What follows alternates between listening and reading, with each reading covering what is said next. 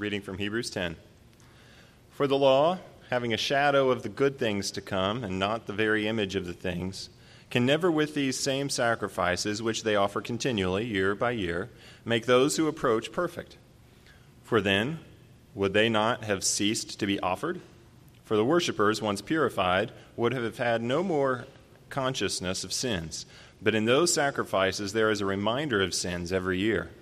For it is not possible that the blood of bulls and goats could take away sins. Therefore, when he came into the world, he said, Sacrifice and offering you do not desire, but a body you have prepared for me. In burnt offerings and sacrifice for sin you have no pleasure. Then I said, Behold, I have come. In the volume of the book it is written, Of me to do your will, O God.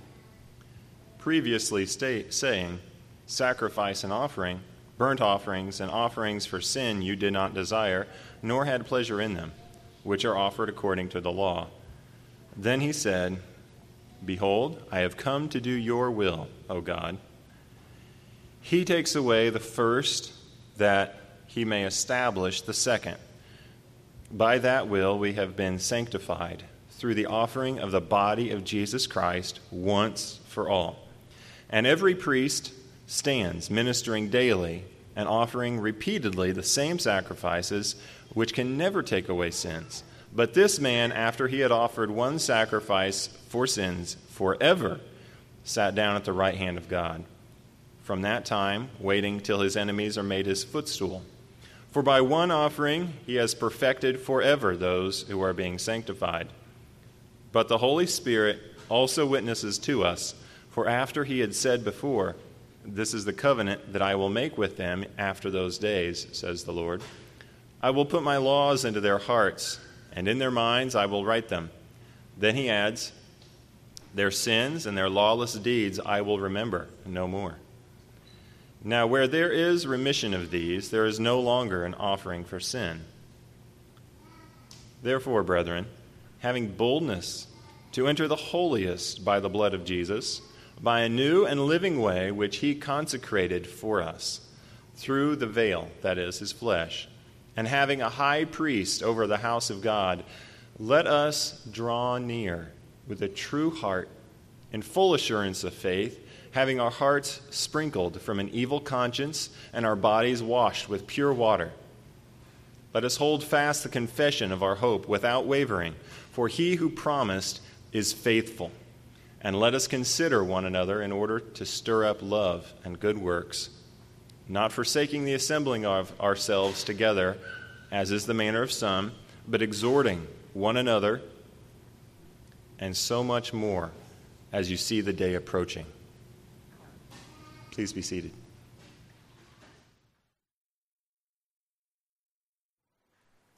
Well, good morning. We're back again with the Word open before us. Thank you, Mark and David, for reading this morning. God's Word, Hebrews chapter 10.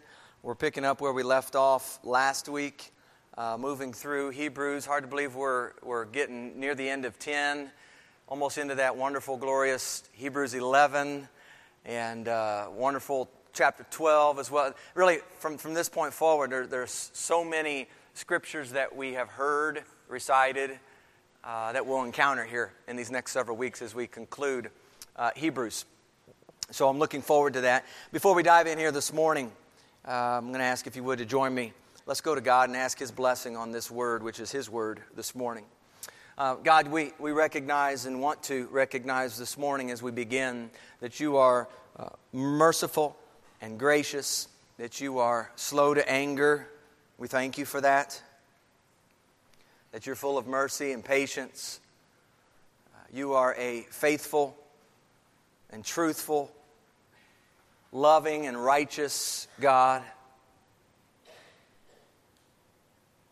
And Father, we perhaps don't rest in those truths about you often enough. I thank you, Lord, this morning for supplying us with your word, and I pray that we would receive it today as it is the Word of God, your holy Word.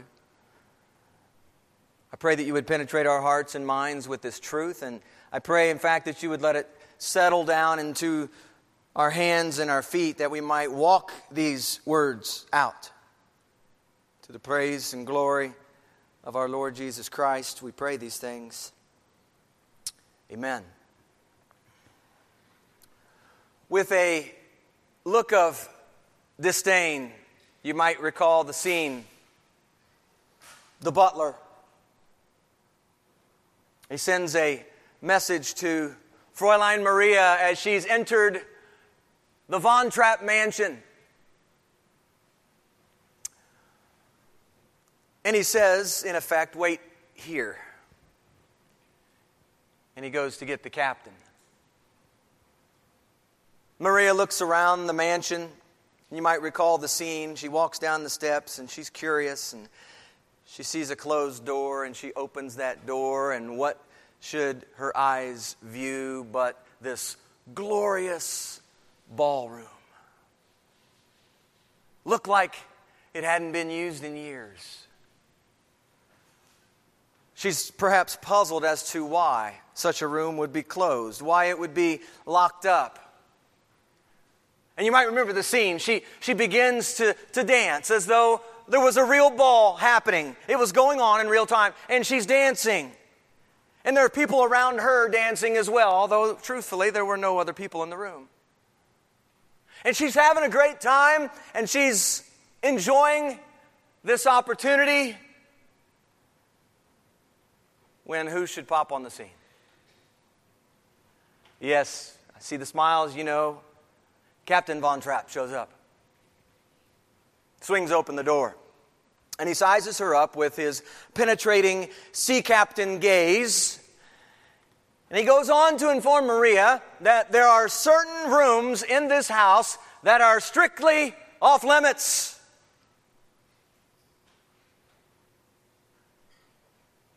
He doesn't give in that moment any reasons why, but in essence he's saying, this room and others like it in this place, keep out. They're off limits. And what's interesting in that particular movie is that even in the abbey where Maria came from, she was not supposed to be going to the mountains, but she did. In the Von Trapp home, she wasn't supposed to make any play clothes for the children, but she did. She wasn't supposed to enter the children into the choir festival, but she did. Strictly forbidden, off limits. Tell me, when you see a danger sign, a road out up ahead, even a detour, we could probably just take that as well. Do you believe what it says and go another direction, or are you one who is always questioning these kinds of things? Does a sign like danger stir you up to go check it out? Does strictly forbidden and off limits bubble up a certain curiosity within you, or create a welcomed border pointing you safely in another direction?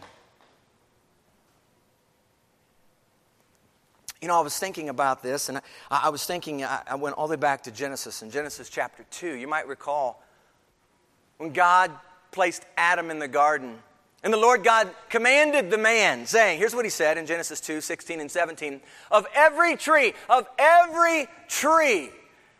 you may freely eat.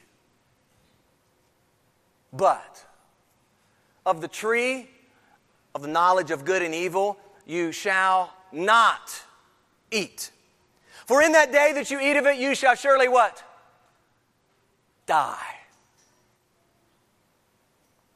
He says you may eat from all these other trees in the garden, Adam, but this one tree you shall not eat from. It's strictly forbidden. It's off limits. And in the goodness of God, he even tells Adam what will happen should he choose to eat from it. And you know, it's off limits, he says. And he says if you eat from it, you're surely going to die.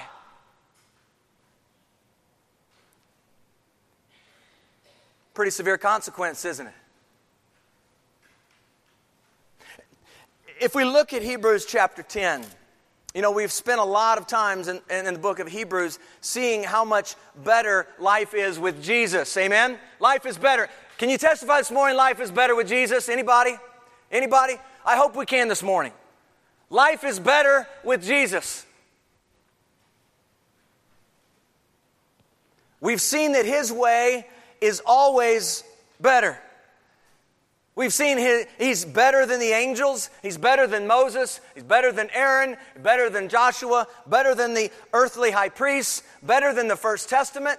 His one sacrifice for all time is better than the ongoing sacrifices of bulls and goats. His new covenant is better than the old one. His death is better than the death of those animals being described. His blood is better. It's a cleansing and purifying blood. A blood that genuinely forgives sin and has power to cleanse the conscience of the worshiper. These are all things we've learned to this point. You see, the Levitical sacrificial system is what the listener of this letter knew. It's important we have a grasp of not only what's being said, but how what's being said would have landed on the ears of those listening. You see, the Levitical sacrificial system is what the audience he's writing to, it's what they knew. That's what they were living in. His familiarity with the blood-saturated utensils and clothing that accompany the life of sacrifices and offerings in the tabernacle. This is the life that the first century Jew understood. His audience, his immediate audience. And as a part of this familiar context, there was one place everyone was strictly forbidden not to enter. Except one man, one time a year. And see, the Jew understood that the veil separating the holy place from the Holy of Holies, he understood that was off limits. Open that curtain, and to use the words of God to Adam, you shall surely die. You just didn't enter that sacred place. It was strictly forbidden and off limits to all but the high priest, and that only one day of the year. Well, if you haven't done so, open your Bible to Hebrews 10:19. Therefore, brethren, having boldness to enter the holiest. Whoa, let's stop right there. The ramifications of what I just read? Large. For the listener, the immediate listener. I'll read it again. Therefore, brethren, having boldness to enter the holiest.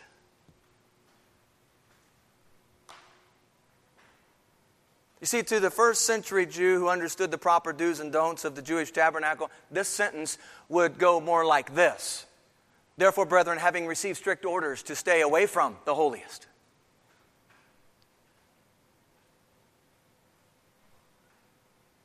The Jew wouldn't deem it boldness to enter into the holiest. He would see it as a death warrant to do so. And the writer begins verse 19, having just spoken about, in verse 18, having just spoken about the forgiveness available through the Messiah who would bring, and at the time of writing had already brought it, forgiveness of sins under the new covenant. And he says, now there is no longer a need for you to offer sacrifices for sins. No longer necessary. See, something that had once been strictly forbidden to enter has now, according to the text, been opened up. What used to be off limits has been designated limitless. That place that no one dared to enter is now not only open, but it's being promoted as the place to go. It's being heralded as a welcoming place. It's being subscribed to as the abiding place. And so instruction is now needed to help the listener. Are you following this? Instruction is now needed to help the listener. Remember, all of his life, he's grown accustomed to the tabernacle way of living. And now he's confronted with the Christ. And he's shown how following Jesus is deemed a much better way of living. I do believe it's fair to say that the Jewish audience listening to these words were in the midst of a transition. And with transition and change comes a need for instruction. A need for instruction. As we think about needing instruction, there's some of us who are sitting here today who maybe like the idea of instruction, but deep down in your heart, you don't like to be taught anything. You've got things figured out. In fact, you've lived your life in such a way that you've not relied on a whole lot of other people around you. You've not relied on much instruction from outside yourself. You've been a self-taught person. You've lived independently. Listen, those to whom he's writing, going through transition, going through change, they were in need of instruction. And so are we. Every single one of us here are in need of instruction from God's Word. Amen? I hope we get that as a core, as kind of a lead-in to the text. That's the working title. A need for instruction. That's what they needed. That's what we need.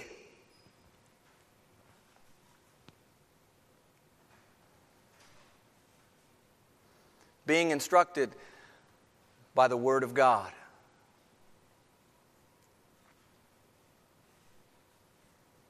We look at the text and we see this instruction that's now needed. And some questions come to mind as we think about transition and change. How now am I to live under this new covenant?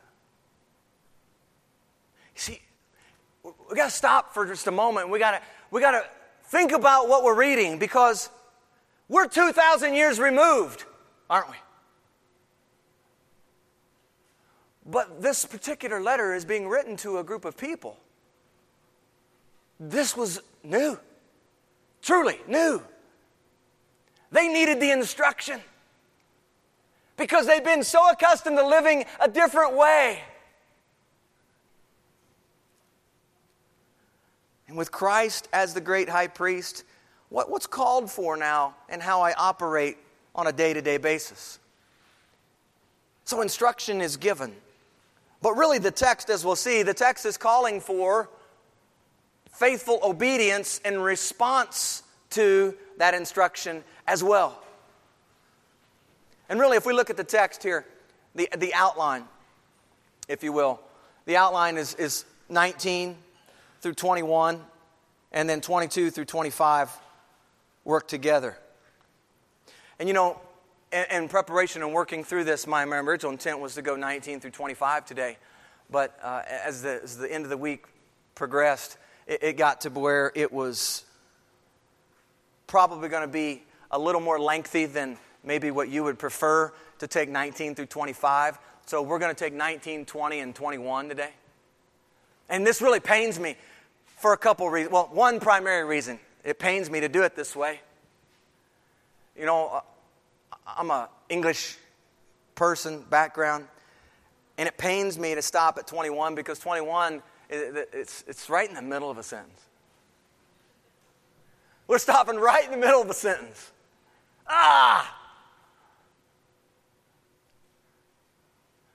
But I do believe in 19, 20, and 21, there are things that all of us need to have a handle on before we move on to 22 through 25. See, 19 through 21 are going to represent, we're going to talk about some foundational principles, of which we'll speak of two. Two foundational principles that are kind of the basis for the instruction that follows in 22 to 25. Okay? What we'll see in 22 to 25 next week is there are three exhortations. They all are, you can clue those in by let us, right? Let us, let us. There's three of those on how you're to live now under this new covenant. Okay, and implied in those exhortations is obedience and response to the instruction. So today I'd like to look at 19 through 21 and provide for us two primary principles for the instructions that are coming. I want you to notice in the text that the exhortations in 22 through 25, they come after first establishing foundations for understanding the truth. What one writer calls the glorious indicatives.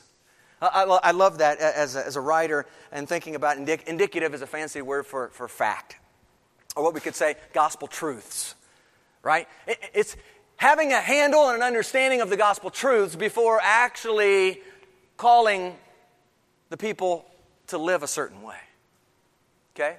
And really the flow of the passage makes good sense to us. I mean, who here is ready to dart out in obedience if not first given a basic foundation of why this is important? Not too many of us. We're going to have some questions. Who's prepared to put 2 feet in and commit to something without first understanding what this is all about? You see, gospel instruction precedes gospel living, friends. Faith comes by hearing by the word. Faithful living flows out of a settled clarity of who God is and what He's done for you in Christ Jesus. Faithful living is convinced about the truths of the gospel, so much so that it manifests the fruit and the evidence of a surrendered life, a life that's lived under the authority of the lordship of Jesus Christ, a life that submits itself to the Word, His ways, and sees that He gets all the glory. So upon what basis should you embrace the exhortations to come in verses 22 through 25? I want you to think about that. The text provides us with two, I believe, foundational principles. And the clues are found grammatically in the participle having. Look at verse 19. It's there. Therefore, brethren, having boldness, and it's inferred in verse 21. Some of you, in some of your Bibles, have it in italics. That means it's not there in the original language. It's implied. That verb is participle, and it's there in 21, having a high priest. So I'd like to look at these two foundational principles for our understanding. Foundational principle number one is having boldness to enter the holiest. Having boldness to enter the holiest. This boldness can also be translated confidence.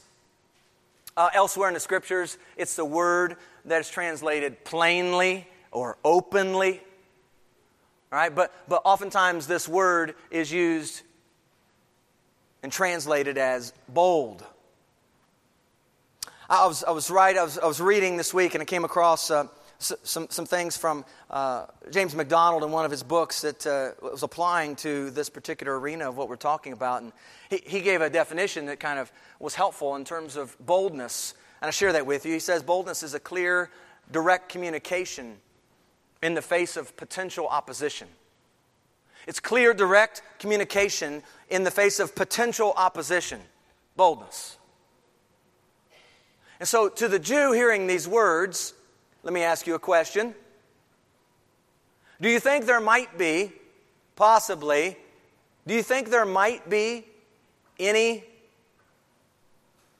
potential opposition while endeavoring to enter the holiest? Having grown up in a culture that shouted, it's off limits to come into the holiest. Strictly forbidden to enter here. Don't you think verse 19 would have just rattled their cages a little bit? I mean, me? Go in there? Think about it. You know, and I think about this boldness, and I think about the response initially to these words in verse 19, and it got me thinking about the preached word. Standing behind this pulpit, this lectern, this, truth be told, lunch counter table. That's what it is. To proclaim God's Word. It's a bit fearful to enter behind this pulpit, not because the pulpit is somehow sacred or holy in and itself, but because of the task that's entrusted to the preacher. To herald a message not his own. That's the task. As a messenger of the King, I am entrusted with his message. So when the Word is open and the church is gathered, it's my hope that you would receive these words as they are intended, as God's words. It's my prayer that you enter into this time of worship desiring to hear from God through the ministry of the Holy Spirit. You see, messengers of the King are to preach Christ. Messengers of the King promote the truth of His Word. Messengers of the King stand in awe of the one that they proclaim, and they hold fast to the pattern and sound teaching of the Word. And when the church gathers around the Word of God, we are refreshed and we're reminded and we're stirred to lift high the name of Jesus. And that's no small task in the midst of a world that we live in, friends, that largely opposes Christ, opposes Christianity, opposes, yes, even the church herself and what she's to stand for, what the Word says she stands for and represents. You read verse 19, and you can understand the immediate questions that come to mind for the immediate listener. The trepidation of the Jew entering the holiest, fear, awe, reverence. They now needed to be assured that entering into the holiest was a possibility because of what Jesus accomplished on their behalf. Praise God, the text doesn't advocate we enter on our own merit or strength. The text shows us the truth in Christ, explaining how it is that we can now enter boldly. Look at the text. Therefore, brethren, having boldness to enter the holiest, here's the first preposition, by the blood of Jesus. We have boldness to enter the holiest, the writer says, by the blood of Jesus. Earlier in chapter 10, the writer explained how the blood of bulls and goats could not take away sins. He says it's not possible. But he goes on to say that Jesus' one-time sacrifice, His blood shed, brought complete atonement for our sins. The cup that we drank from today in the Lord's Supper is a remembrance meal, celebrating His blood of the new covenant, which secures the forgiveness of our sins once and for all. It's glorious news. The basis for obeying instructions found in verses 22 through 25 is predicated on this gospel truth that the blood of Jesus cleanses and purifies us and is the means by which we draw near to God. Ephesians 2:13 says that we who once were far away have been brought near. What? How? By the blood. By the blood of Jesus. That's how we are brought near. The text says that we have boldness available now to enter the holiest. The picture brings to mind the priest coming before the mercy seat into the very presence of God. You remember what was on the other side of the curtain, don't you? The Ark of the Covenant, the mercy seat, the angels at the top of the seat, and the contents inside the ark. But the presence, the very presence of God was behind the curtain. 1 Peter chapter 2, verse 5 says that as living stones, we are in Christ being built up a spiritual house. Listen to this, a holy priesthood. That's who we are in Christ. And here's the purpose, Peter says, to offer spiritual sacrifices acceptable to God through Jesus Christ. A few verses later, in 1 Peter 2, verse 9, he says that you are a chosen people, a royal priesthood.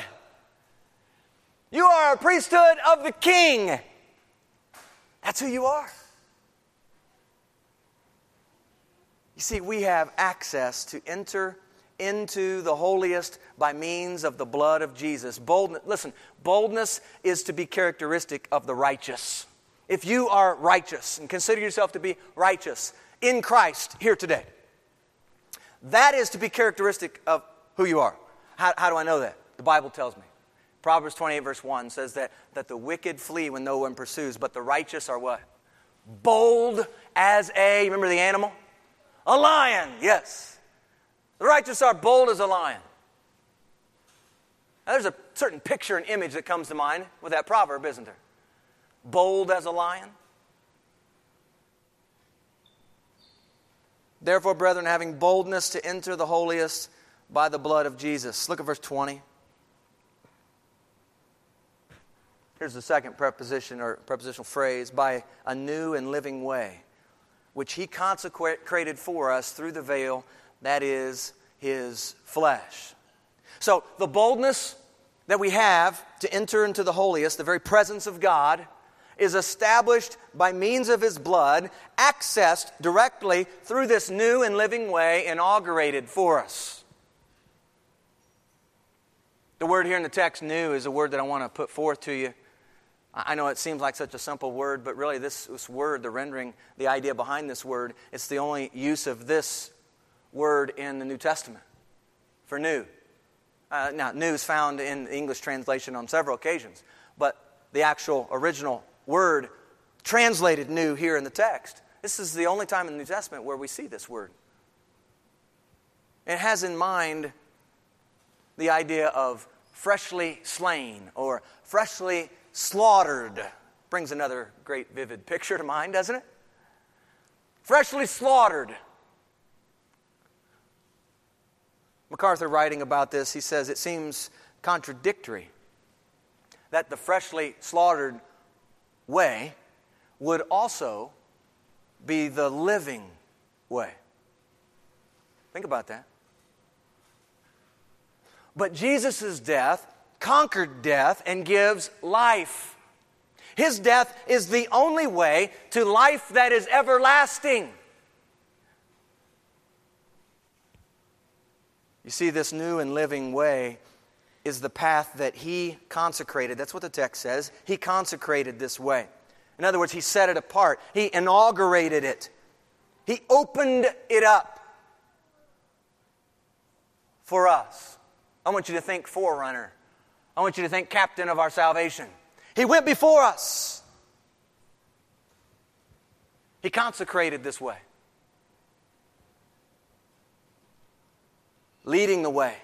Making it possible now for us to enter into his presence as well. You see, this access had been blocked for a time, hadn't it? Blocked by this curtain. There's a curtain veil in the temple, symbolizing off-limits entry. Off-limits.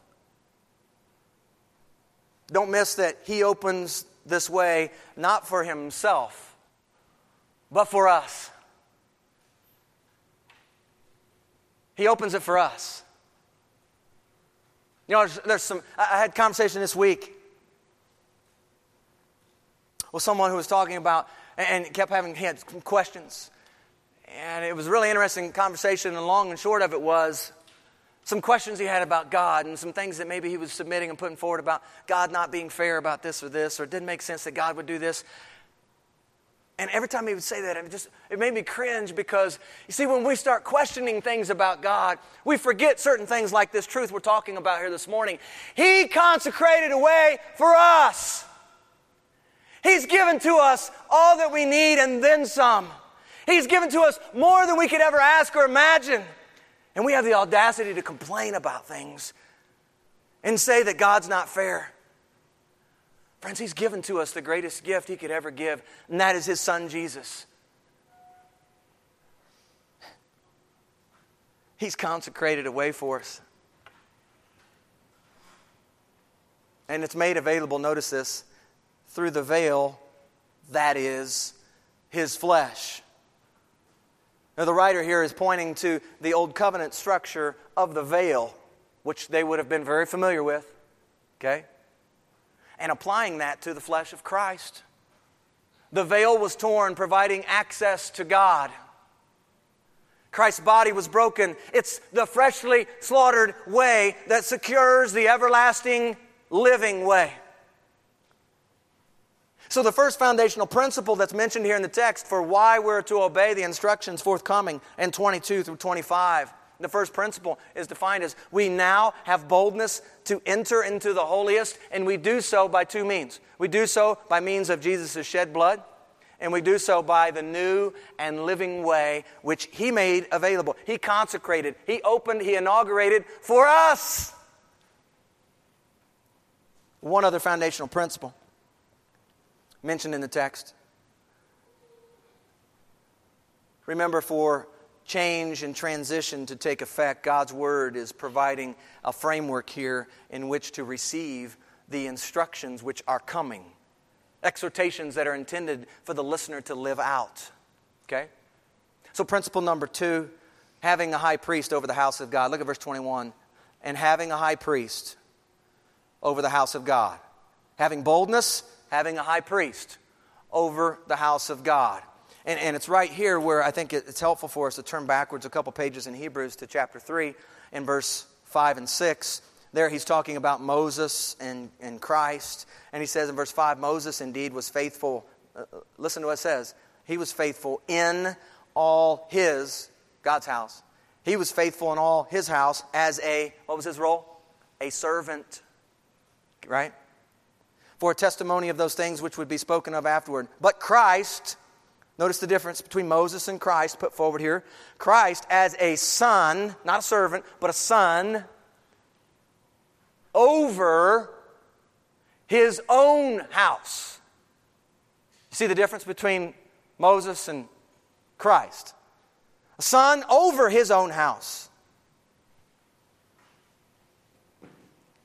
So once again, we look at these two foundational principles and we see, first of all, we have boldness to enter the holiest. We have a high priest over the house of God. Hebrews 2:17 says that Jesus is deemed our merciful and faithful high priest.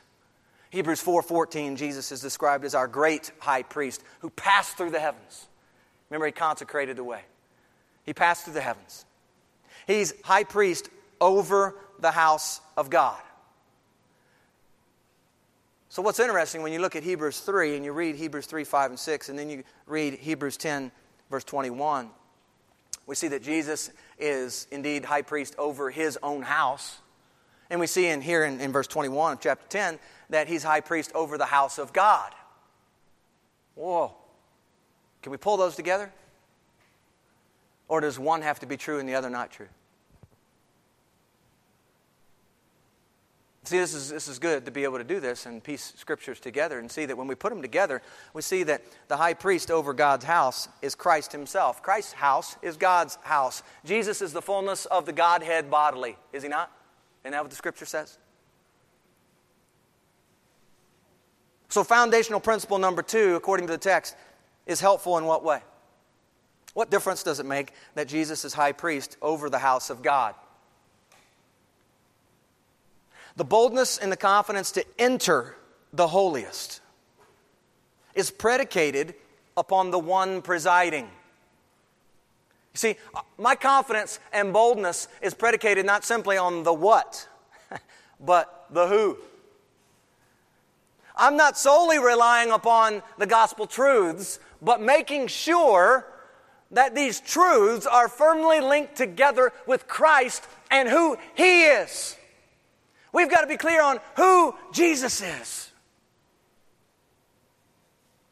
My confidence to enter is predicated on who He is. Let me ask you a few questions.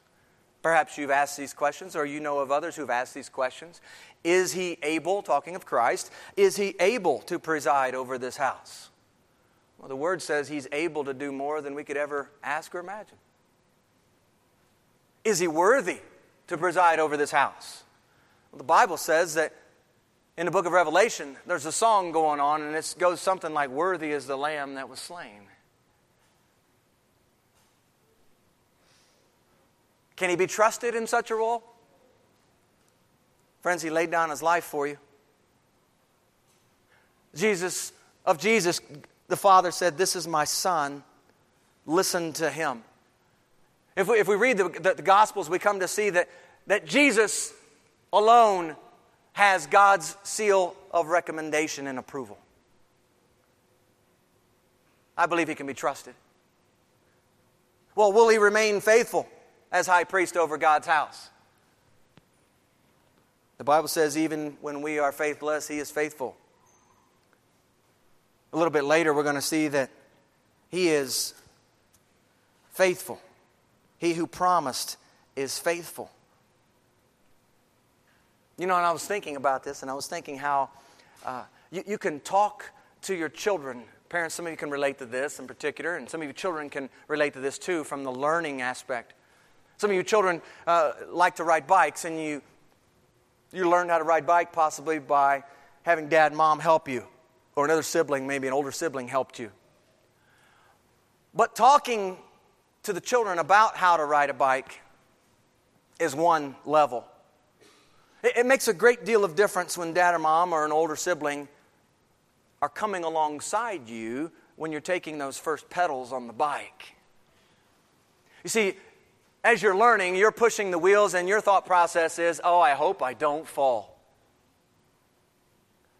And all the while you're looking down at your feet and you're struggling with staying on that bike. Dad or mom's right there, and they're helping you. Older siblings there, and they're helping you. And how are they helping you? They are holding that bike steady.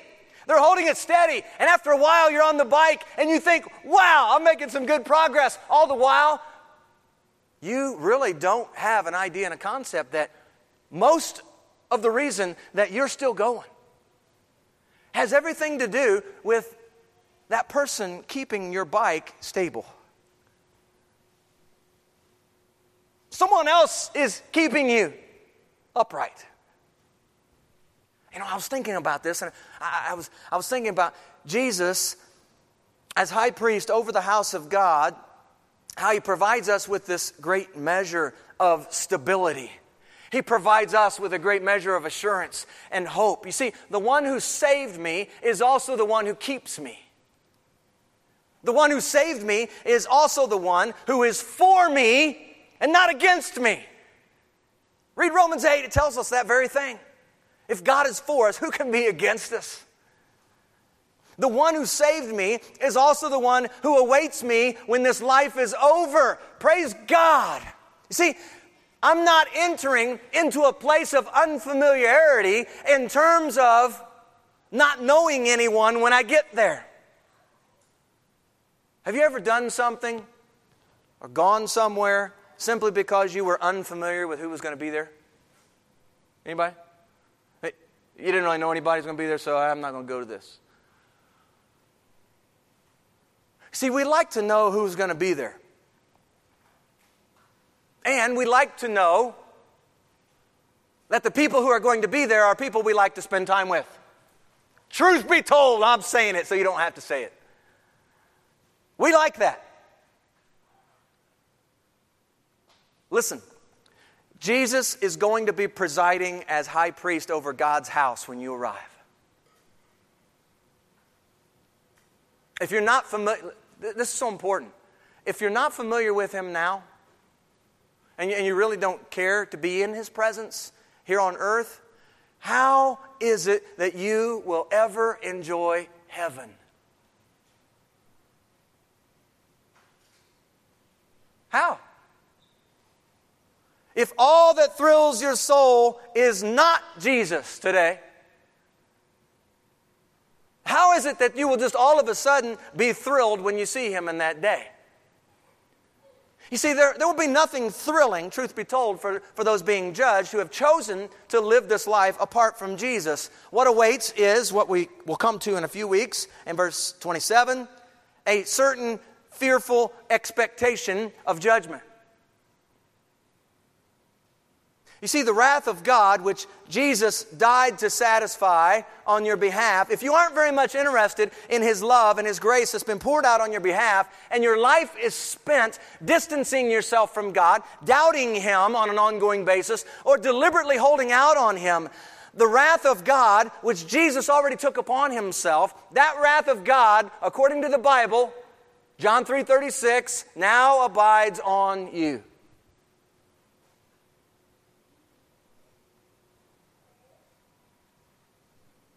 Perhaps this explains, in part, why the three exhortations that follow in 22 through 25 are not obeyed a whole lot today. Listen, familiarity with the gospel truths will not secure your eternal salvation with Jesus in heaven. Familiarity. Knowing about the gospel truths doesn't save you one bit. Knowing about them. In fact, one who is familiar with and knows about the gospel truths and yet fails to embrace them by faith, this one is no different than the man that's described in Romans 2, who in accordance with his hardness and impenitent heart, he is treasuring up for himself wrath in the day of wrath and revelation of the righteous judgment of God. Romans 2 verse 5.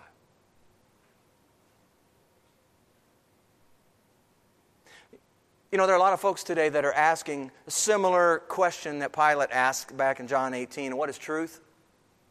Maybe they don't ask it exactly that way, but they question truth, that there is a truth. Jesus, before going to the cross, He prayed to the Father that He would sanctify His followers by what? By the truth.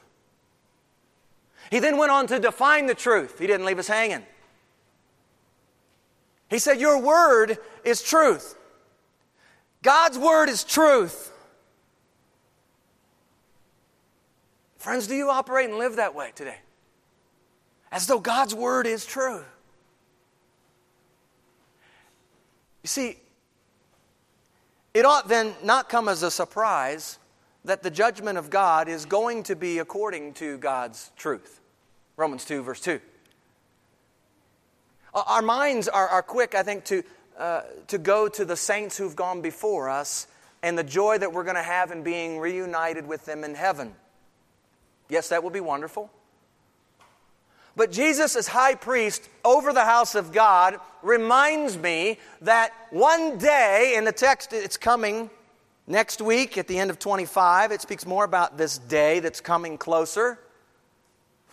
One day, I will get to see Him face to face. Now I know in part, but then entering into the very presence of God, seeing Jesus in all His glory. Listen, you want Jesus to be high priest over God's house. You want Him to be the high priest. You see, God has appointed this Jesus to be priest forever. Jesus is the mediator. He's also the guarantor of the new covenant, which is far better than the old covenant. And with Jesus as high priest over God's house, you need to understand one other thing. Jesus is the one God has appointed as the judge on the last day. He will judge man by what? By the standard of righteousness. And you obtain righteousness, the Bible says, only through faith by means of the freshly slaughtered way of Christ at the cross. You see, friends, these are gospel handles to take in, gospel truths to be grounded in, gospel anchors necessary for gospel living. And because Jesus shed His blood and He died a cruel death at the cross, you now have been provided access to the throne room of God, into the very holy of holies.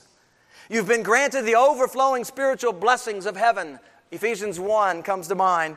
Through the sacrifice of Christ, the way has been provided. Jesus alone is the way into the holiest. And what I just said is spurned by many in our world today. Jesus alone is the way into the holiest.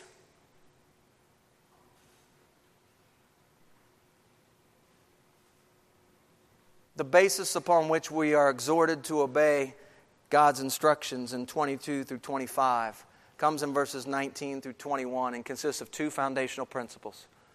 One, we have boldness now to enter the holiest. And 2, we have a high priest mediating over the house, ruling over the house of God. And we're going to pick up next week looking at the 3 exhortations in verses 22 through 25. And there the writer is moving on to instruct the listener on how to live life, what kind of life ought to be lived. Remember, there's a need for instruction. And he's going to give him in 22 to 25, give them how now life should be lived under the new covenant as a servant in the house of God. As a preface to living the gospel, though, I wanted to take this week to make sure we understood rightly the foundations upon which gospel living takes place. You see, I realize that today's reader may not hold the same fears of entering the holiest like the first century Jew did. I realize that. In fact, I wrote up on the board this week. I like to do a lot of visuals. I write up on the board in my office. What's the comparison? What's the equivalent of the holiest for today? I wanted to be thinking about those thoughts because I realize as you sit in the chair, that same idea doesn't apply to you. You're 2,000 years removed from it. That being said, it's also important you know how it applied to the first century listener. That you know why, in part, this was written. Having grown up in the new covenant, on the other side of the cross, you view the holiest not as a place per se, but the very presence of God. The New Testament speaks of the priesthood of believers, each one working together, connected together to the head who is Christ. And for those in Christ, we look forward to being with Jesus, to entering into our heavenly home, not built with hands, spending all eternity with the one who loved us and gave himself for us. We look forward to that. And so I ask the question, in what manner is boldness still needed today as a follower of Jesus? In what manner is boldness still needed today as a follower of Jesus? We have boldness to enter the holiest, yes, and we delight in that. But if boldness is deemed this clear, direct communication in the face of potential opposition, how are we doing at being bold, church? As a Christian, do we oftentimes tiptoe around our words? Are we politically correct with our words, knowing that certain Godspeak is off limits in certain places? Has our tongue been tied for the cause of Christ because for so long we've been accustomed to thinking that godliness is strictly forbidden in this particular place?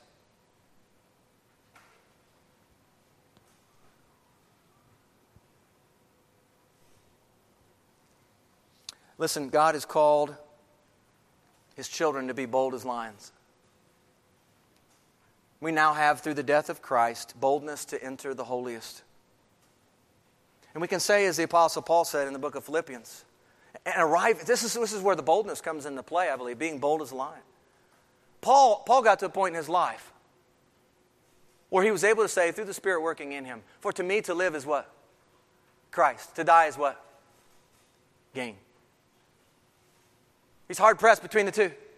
Do we live in that kind of tension? Where if we live and we keep on living, it's going to be for the benefit and edification of our brother and sister, those in the world who need to hear the gospel truth? Or if we die, are we saying, okay, I get to be with Jesus now? I always talk to the children a lot. You know, as I'm getting older, like tease me, I'm getting older. I'm getting older. Mortal, feeling the effects of it.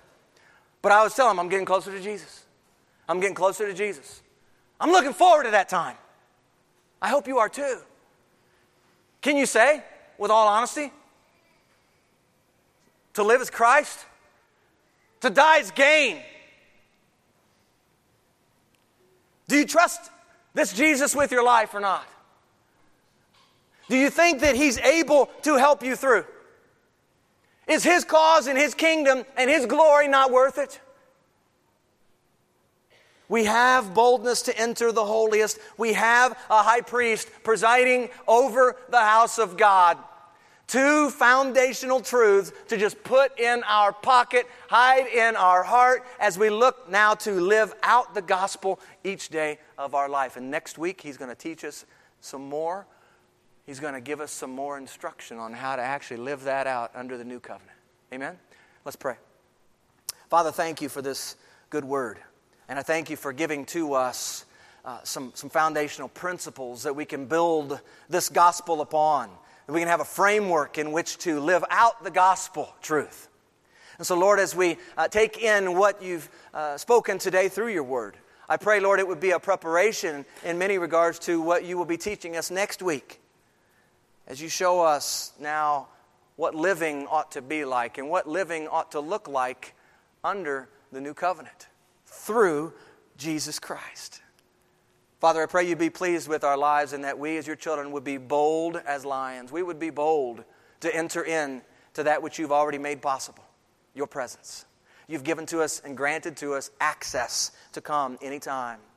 And so, Father, we thank you for your goodness in that regard. And we thank you, Lord, that you've told us in your word that you have given to us Christ as our great high priest who presides over the house of God. What a comforting, reassuring stability. It's all there, Lord, for us to think through. You are the one in charge. You are the one over all. And we're here for but just a time.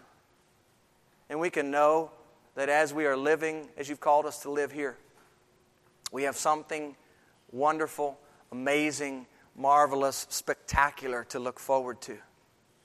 May we live now in light of what is yet to come.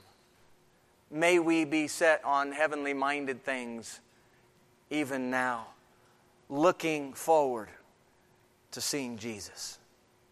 Oh, Father, thank you. Give us the strength, fortitude, the energy, the courage to go, to do what you've called us to do. You've prepared works for us in advance that we should walk in them. May we walk in them now understanding we have boldness to enter into the holiest. And that you are the one presiding over the house of God. Lord, there's nothing here that can keep us from doing what you've called us to do. May we not be fearful in that way to speak or to act on your behalf. We thank you that your presence goes with us now through your Spirit. We pray this in the name of Jesus. Amen.